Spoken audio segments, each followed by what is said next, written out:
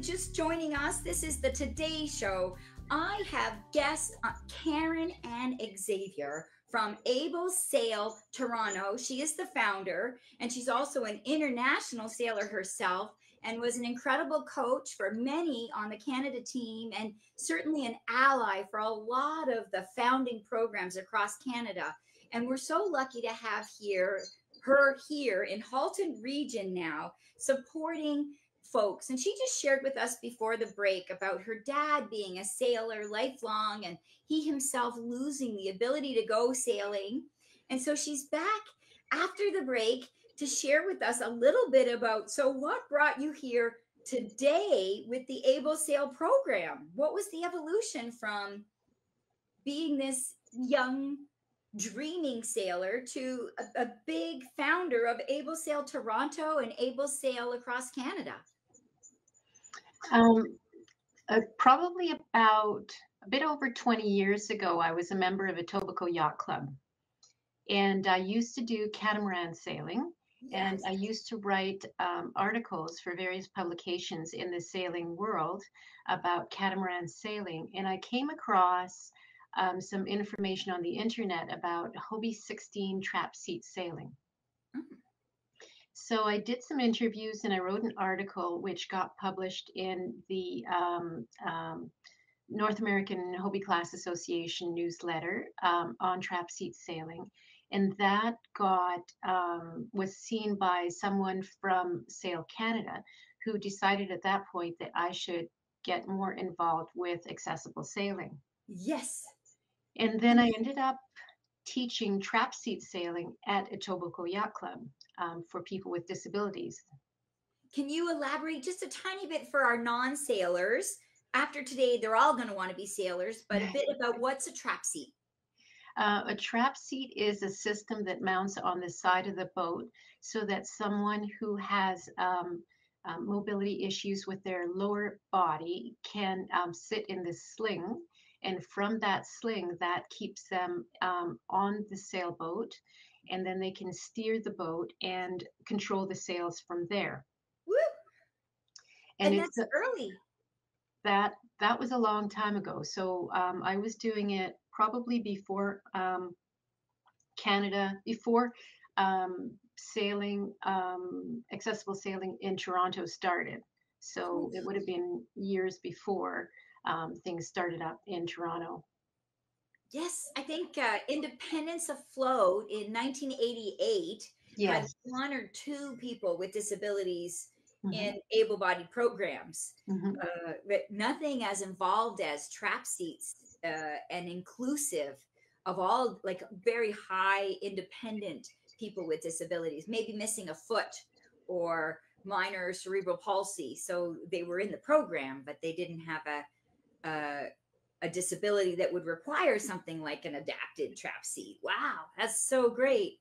You're the early adopter and trendsetter extraordinaire. And every time I looked at a boat or looked at not only the trap seat system, but other boats, I was always visualizing in my head the modifications that we could do to be able to make things more flexible for people. The concept of equality versus equity versus inclusion. I wanted to see how adaptations could be made to be able to make more people participate. And I ended up working with people that had, like a family member that had rheumatoid arthritis that was very bad, or things like that, working on keel boats, what modifications could be done to keel boats, what modifications could be done to keel boats to help people with kids with physical disabilities go sailing and participate with the family and be included in the family social and outdoor activities. So, and what's great for our listeners that aren't sailors is that a keel boat has an extra weight, an extra ballast that helps keep the boat upright. So it's more stable than, say, a centerboard sailboat. And you talk about adaptations from 20 years ago to, I know right now, there's a really great windlass that I hope you talk about, but that you're even continuing to adapt and improve the current windlass. Will you tell listeners about that current ambition of invention that you're today still in the middle of inventing and improving? I feel that if we must constantly strive to improve in our lives, in everything that we do.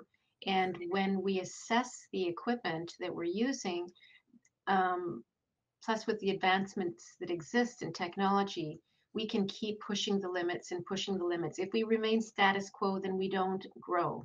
No. So, looking at the equipment that we have to constantly be assessing that and seeing how we can improve it. And that means everything from, like, I'm involved with the design of the Martin 16 sailboat, which is used by many of the programs in the world for Yes. accessible sailing. There are different boats that exist, but that's one boat in particular that I work on the most, although I have worked on other boats. And we are constantly evolving things like the seating arrangement, in particular for people to increase the accessibility of the sport for people with higher level disabilities. So, Yes. what can we modify? In the past, they used to use seatbelt systems and they used to strap people into the boat. Well, that's very restrictive. Why not eliminate that and find other ways of doing it, which is more comfortable, but not only more comfortable, doesn't look like you're a person with disability and Yeah. take that away from the whole equation. And then other adaptations in the boat as well, such as the windlass, which helps people that don't have good hand strength or hand dexterity be able to sheet in the sails or let them out. That's the accelerator, if you imagine on a car. If you want to go faster, you want to go slower, then you can control the speed with the sails as well as your direction with the sails and the steering. So make that easier. And then also for steering, steering might be a harder thing for people to do if they don't have their hands, if they don't have hand strength, if they have limited range of motion of their arms. So there's different things that we have done to tailor the boat to the needs of the individual. For every person who comes into Able Sail Toronto, we do an initial assessment with an occupational therapist. We actually have an occupational therapist on staff who is our program director. And what she does is she assesses the individual to see what modifications need to be done to accommodate their body. And that could be anything from the seating arrangements to cushions to windlass to auto helm or other adaptations. We've been experimenting with foot steering as well, so Oh, that you can steer the boat with your feet. So, and always keeping an open mind to what else can we try that could be interesting, that could be better.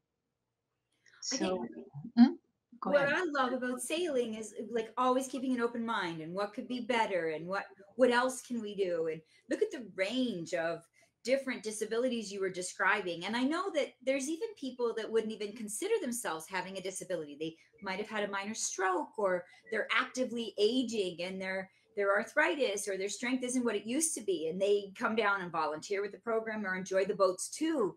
And that anyone for, or just recreational sailors as well, that want to ensure that they're not going to capsize, and they were too afraid maybe to be on a Hobie Cat like or a catamaran like you sail, but that they can enjoy the Martin 16, right through to someone. We have a friend that looks like Superman and also acquired the same disability of paralysis from the neck down, and he's a real hot dog of a racer.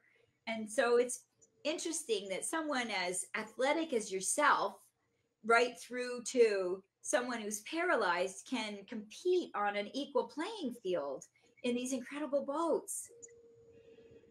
I have raced many times with a gentleman named Rene who tends to want to have me with him on the boat when he's racing at national level competitions. Yeah. And he's paralyzed from the neck down. He uses his wheelchair with this tilt of his head, so he can tilt his head so that he can turn his chair. And when he sails the boat with his mouth. So he sips and puffs into two different straws to turn the boat in the direction that he wants to go, and to trim the sails, so bring the sails in or out to speed up and adjust the direction of where he's going. And he's a very avid competitor, Yeah. always asking, what can I do? What can I change to make the boat go faster? And he sails at an equal level with so many other people that have different types of disabilities that could have minor disabilities in comparison to his. My husband has a funny story that he likes to tell where he didn't have exposure to working with people with physical disabilities until he got involved with me, and he jokes about comments that they were competing. He was competing against somebody who had a stroke, who was still fairly mobile, and they were arguing about an issue that happened on the water, and there was no barriers. It No. was one-on-one, two people. Yeah. And for those of you that don't know, your husband's also fairly athletic and strong and fit and young, and look, getting his butt kicked by someone with complete paralysis. Like, come on. Oh, that's very fun. So I would love to hear. We're getting enamored and taken away by all of these great stories, and we still haven't talked about Able Sail and where people in the Halton region can go. How can they get to Able Sail Toronto? How can they get to Burlington? How can they get to other recommendations for people around the world listening? But most of our listeners are Halton region. So, folks, please stay tuned. We're going to hear about where you can sail and more about sailing and the quality of recreation making a difference in the lives of people that you love or you yourself, and life skills that are just transferable. This always improving and adapting has certainly benefited me in my daily life, not just my sailing life. So stay tuned. Right after these messages, Karen and Xavier with Able Sail Toronto and Able Sail Canada is going to be right back on the Today Show, Halton Region, your TV, the Disability Channel, and Tracy Schmidt, Unstoppable Tracy. We'll be right back.